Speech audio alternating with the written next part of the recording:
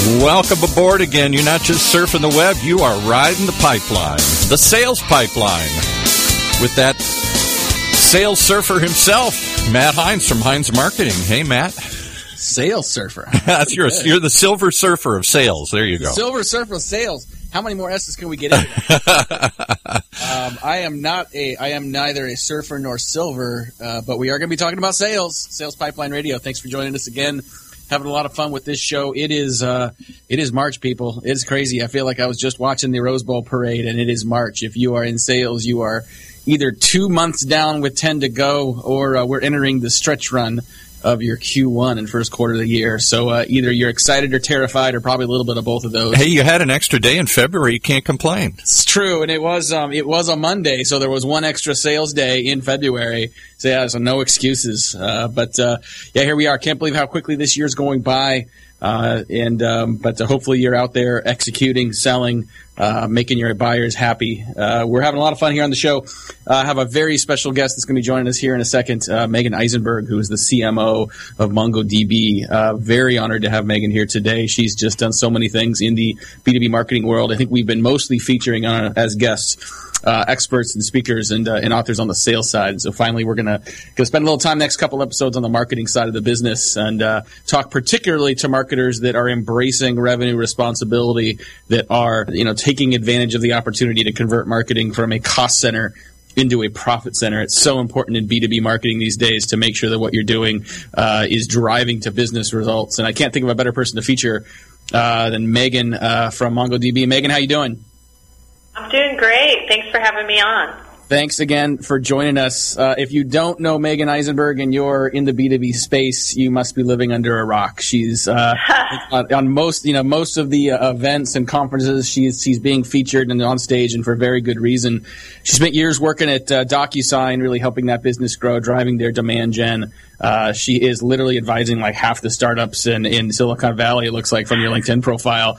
Thanks very much for joining us. And I think one of the reasons, why you've been deemed by many as such a visionary in marketing is given, not only the results you've generated for DocuSign and others, but the work you've done on the marketing technology side. And I guess I'd love to start there, given how important it's been to your success and how increasingly important it is to the success of B2B marketers.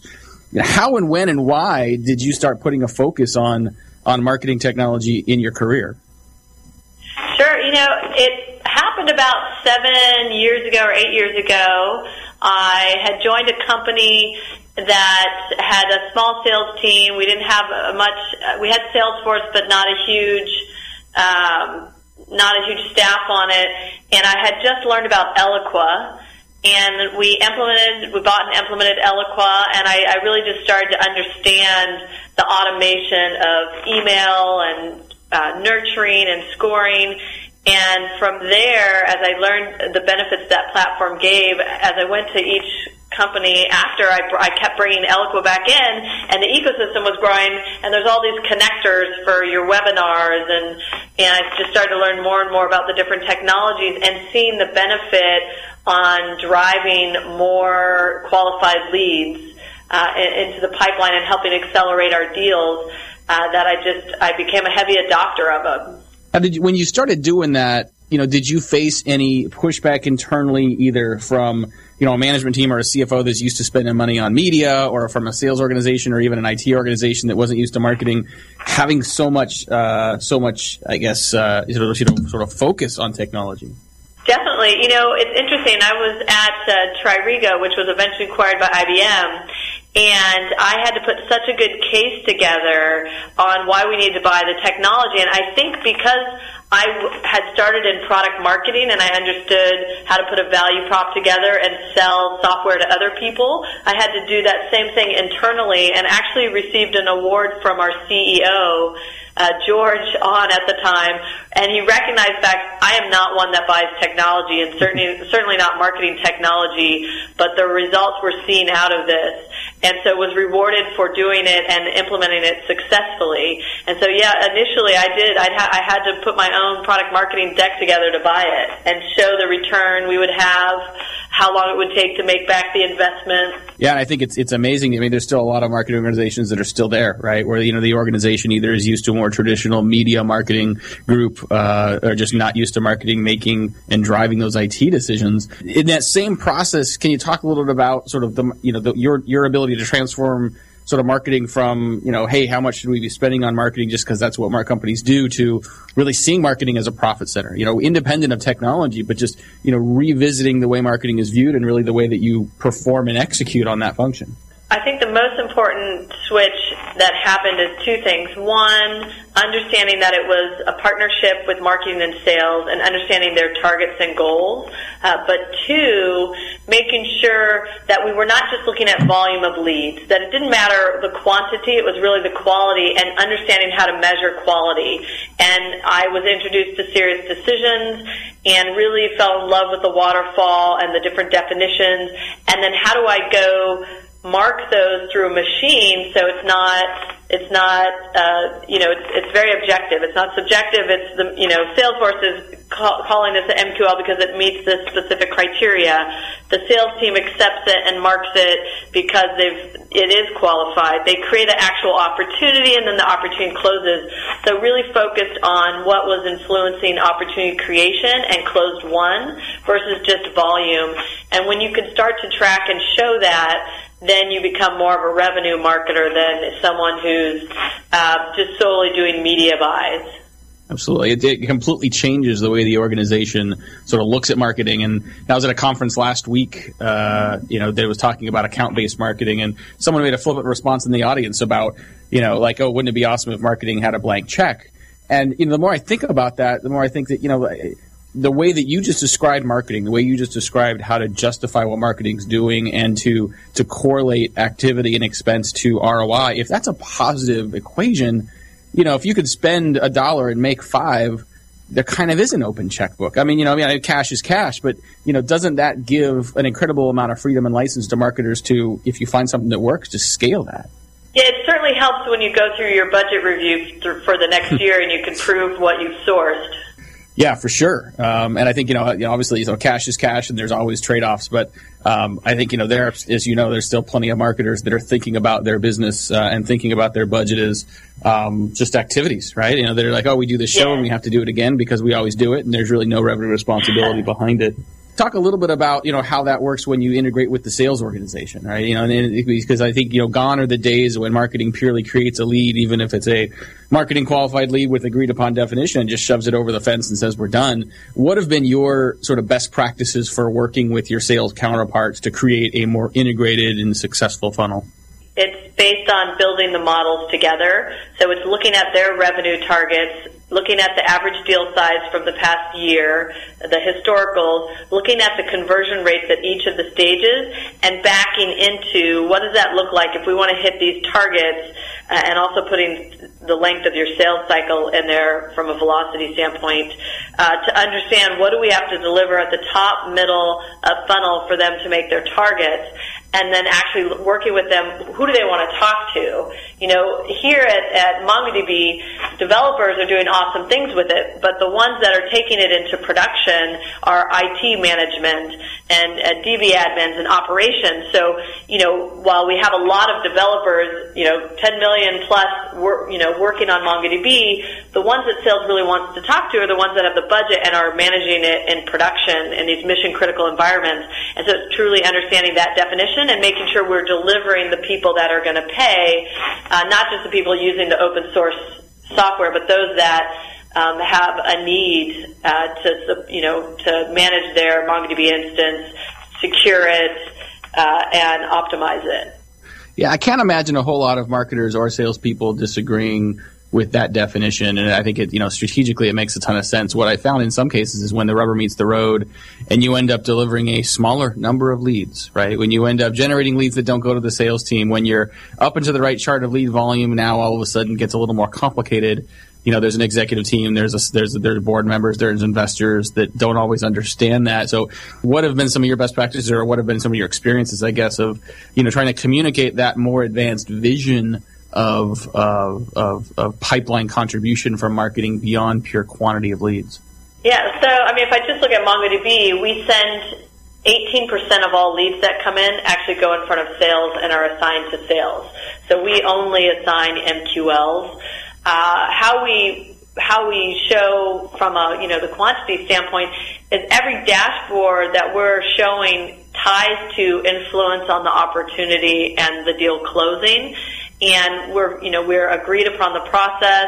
We've got a technology in place called Full Circle CRM, which is, an agreed upon way of, attributing source and influence that we've, made a decision as an organization of marketing and sales. And so, how do I sell it? I'm very aligned with our CRO, Carlos. We have to partner. We agree where we see issues. We work together to solve them. And so it's very much a partnership. And if I didn't have that partnership, I don't think we would be successful, or I would be successful. So, and part of that is making sure I'm listening to what they need, making sure I'm showing them the results, and that I can back up what we're doing and why we made the decisions we made. And when we do something wrong, we have full disclosure. Hey, we messed up here. We're not going to do that again. Learn from it. Move on. When we come back from the break, I want to talk a little more about sort of your current MarTech stack, what you're doing, with across, to mention Full Circle, what you're doing with other tools, what you're prioritizing. Real quickly before we get there, one group we haven't talked a lot about is the IT team. I think the last time I saw you on stage at the Serious Decisions conference, I think it was when you were at DocuSign, and you were up there, I think, either with your CTO or someone from the ops side. How important is it to make sure that you're tied in and coordinated from the operations and IT side as well to make sure all this stuff hums well? Yeah, it's definitely our involvement with IT is mostly that we're following the security guidelines, that we're doing the right audits, that they pass a certain security threshold.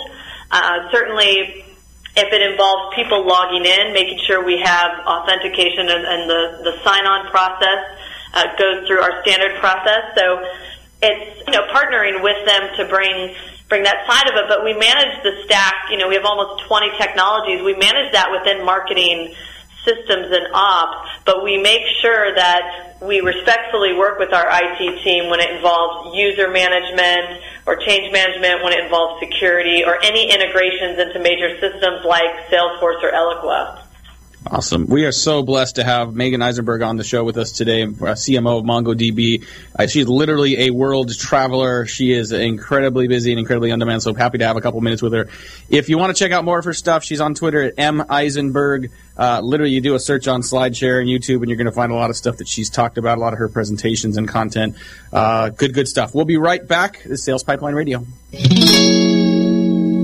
Whether you're producing a seminar series, users conference, lunch and learn, or exhibiting at a trade show, Validar has a solution. From capturing leads at trade shows to managing on-site registration, tracking session attendance, gathering information, and providing sponsors lead retrieval, we have a full suite of solutions for you. Since 2005, Validar has been turning corporate events and trade shows into better business. Call 888-784-2929 or visit us at validar.com.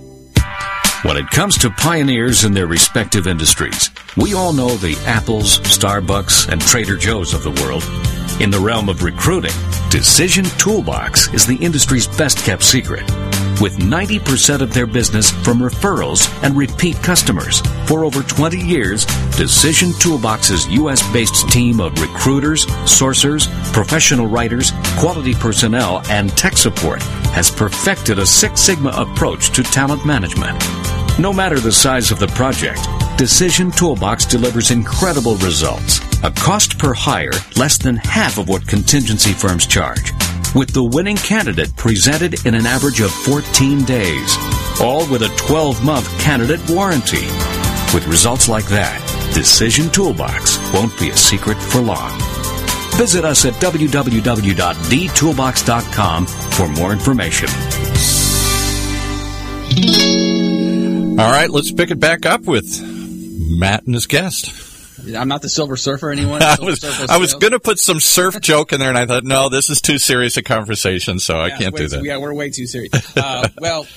We get serious when we need to. Hey, Sales Pipeline Radio, thanks for joining us today. Excited to have Megan Eisenberg here, CMO of MongoDB. If you want to hear this discussion again, if you want more of your team, if you want your executives to hear from Megan directly, you'll be able to check out a replay of this show on salespipelineradio.com. We will have a transcript of this with highlights up on our blog shortly as well. But you can catch Megan, you can catch some of our past guests, all the episodes of Sales Pipeline Radio available for streaming, salespipelineradio.com. Coming up in a couple weeks, our next episode, I am so excited. We've got Trish Bertuzzi coming. If you liked Jim Keenan, if you like someone who just tells it like it is, and will occasionally throw a little four-letter word in the conversation. I don't know if we have to.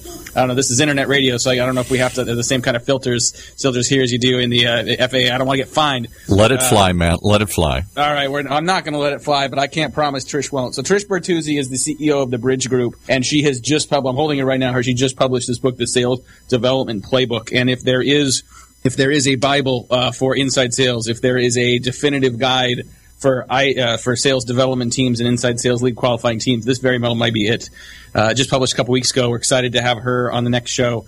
But we're talking today with Megan Eisenberg from MongoDB, who's been a marketing leader in B2B for many, many years, has been leading, doing particularly innovative work on the marketing technology side. And Megan, maybe have you talk a little bit about what your current MarTech stack looks like. You mentioned having gotten started, centered around Eloqua. You mentioned Full Circle Insights from an attribution standpoint. I don't need you to walk through the whole inventory, but maybe highlight some of the key focus areas and maybe key tools or technologies that have really been sort of driving your progress and execution currently. Yeah, happy to. So I would say our core is really Eloqua, and we've got Demandbase, which is doing the personalization, and Append on the back end. From a social side, we use Sprinklr and we use Insightpool. And so Insightpool's really been helping us nurture through social channels. I've got from a customer advocacy side and really customer focus, we've got Influitive for our Advocate Hub, and we have Gainsight. And then we've got, from a reporting standpoint, on what's working, what's not, we've got Hive9. And then we do a lot of work with tracking and web, so Visible, Google Analytics, Optimizely. We've been working with Captora on our SEO work and SEM, a lot of organic work being done there. InsideView helps us with some Append work as well. On the social side, we've got Gaggle Amp. And, of course, we're big fans of video with Vidyard. I'm actually really impressed. They just gave us a stat. Our customers really engage with us over video. We had over 150,000 viewing minutes per month, and their average customer has 14,000. Wow, so a lot amazing. of folks are engaging with MongoDB over video, and that's not even our university videos. That's specifically webinars, customer testimonials, and such. So I'm definitely excited to see what's going on in video. And that's amazing. As you went through that list, I could literally hear hands cramping from people writing down, what Megan's, secured, because writing down what your stack is currently. You've been doing this a long time, I think, but I think for a lot of people, thinking about that list is intimidating, right? And so I think, if you were to prioritize things, if you were to sort of addressing people that maybe, need to start from square one, if there are particular tools that are important, fine, but are there particular functional areas or particular sort of needs or marketing objectives that you think are most important to address with technology first and foremost? A similar stack out at DocuSign. It took over 3 years.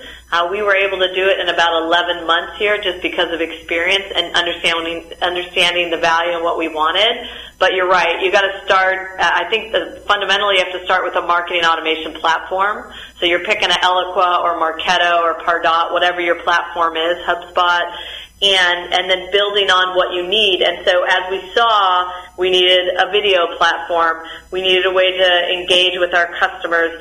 We had, I was surprised. Our developer community is extremely social. And so making sure we had the right tools to, highlight, focus, engage with the social side.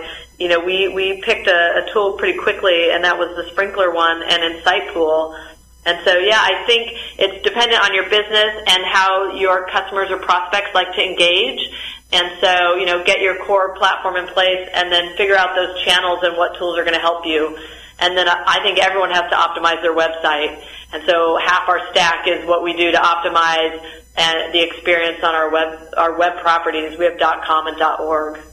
Nice. I mean, you have years of sort of not only using but also evaluating technology solutions, speaking to vendors. I know that a lot of people that, even if they have experience, it's very easy to get intimidated and confused. You go to a Marketo conference, you go to Sirius Decision Summit, you go to Dreamforce, and everything sounds great. Like, you're going to hear a lot of great stories. No one at their booth is going to say you don't need this. So, what are some of your strategies for filtering, for evaluating? Are there particular questions you ask or things you're looking for to help you sort through everybody and find the tools that are going to be most or likely to be most valuable to you? Yeah, so a couple things. Every week I probably meet with a minimum of 2 vendors, at least 30 minutes, so I'm understanding and keeping on top of what technologies are out there. So that's part of it, is continually talking about it. I also do a lot of talking with my peers. I love Nicola Draca over at Twilio and Scott Hutt over at Elastic. Just like keeping up with my peers. Hey, what are they seeing that they love and that they're getting good, return on and results? And so I try and really keep up with my peers. And then, of course, having used it, when I get good results, taking that technology with me to the next job. And so my advice would be, take the time to evaluate and do it on a regular basis. And then network, at these conferences, talk to your peers and ask them what they're using. Yeah, absolutely. I think we've got a couple minutes left before we're going to have to wrap up. But, I'm curious, stepping outside of the tech world, what does your marketing team look like now? I mean, you joined Mongo, I believe, about a year ago. Just curious what you've done as you've built it. What are the functions you've prioritized? What are the groups? And, you get into as much detail as you're comfortable giving, but would love to hear sort of how you're prioritizing staff and resources as you grow. Yeah, I joined. We're about 28 folks on the team, and we're now 36. And fortunately, I came into a very strong team, just needing the technical, I think, support and integration guides.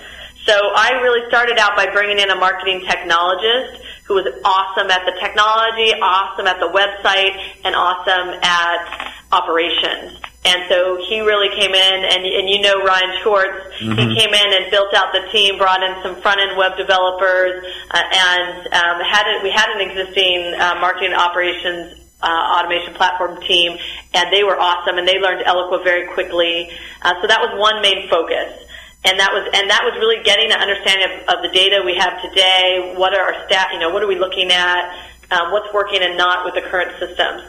And then the second piece of it was everyone's job was kind of owning social and digital. There wasn't really a clear leader on it, so I brought in a leader to run social and digital that really cleaned up all of our channels and properties, brought in Sprinkler, best practices, worked with HR, worked with the university and engineering, and has done an amazing job this past year. And then also beefed up our creative team, gave them more resources. Because I think as a marketer, the things that you need to be the best is you need to be able to have the systems and ops. You need the content, so your product marketing team, which I was fortunate enough to have, and then you need to be able to get it to market. Absolutely. Well, it sounds like you've done a nice job of building a well-rounded team. And as you mentioned, Ryan Schwartz was key on your team at DocuSign, so it was not surprised to see him move over. But, Megan Gill, Sam, others on your team certainly have a good reputation. So nice to be able to jump into that, too. Yeah. So where does this all go, right? I mean, I think, moving forward, what are some of the things that you see as trends that will continue to sort of hone how B2B marketers focus on any front? It can be technology, it can be on channels, it can be sort of on the sales integration side. Where do you think B2B marketers are going to increasingly need to lean in next to continue to be successful? I mean, for me, it's still content. When we looked at what was the number one thing influencing deals, it was our online collateral. So making sure we have a good content calendar, we're building out relevant technical information for our different audiences. So certainly that's important. I think social channels and mobile, still very important. Things that we can do to get through the noise, and however we can boost customers and what they're talking about and get them out there for that social proof and the peer-to-peer networking. Just like I find technology via my peers, I know people that are deciding to use MongoDB do the same thing. Awesome. I want to thank Megan Eisenberg very much, CMO MongoDB, for joining us. Megan, I know you're super busy, and I really, really appreciate you taking some time, some great insights and best practices here. Thanks, everyone, for joining us today. Sales Pipeline Radio. Join us again in a couple weeks on March 17th. We'll be back live at our new time, 11:30 Pacific, 2:30 Eastern. We've got Trish Bertuzzi, who is a longtime inside sales expert, recent author of the Sales Development Playbook.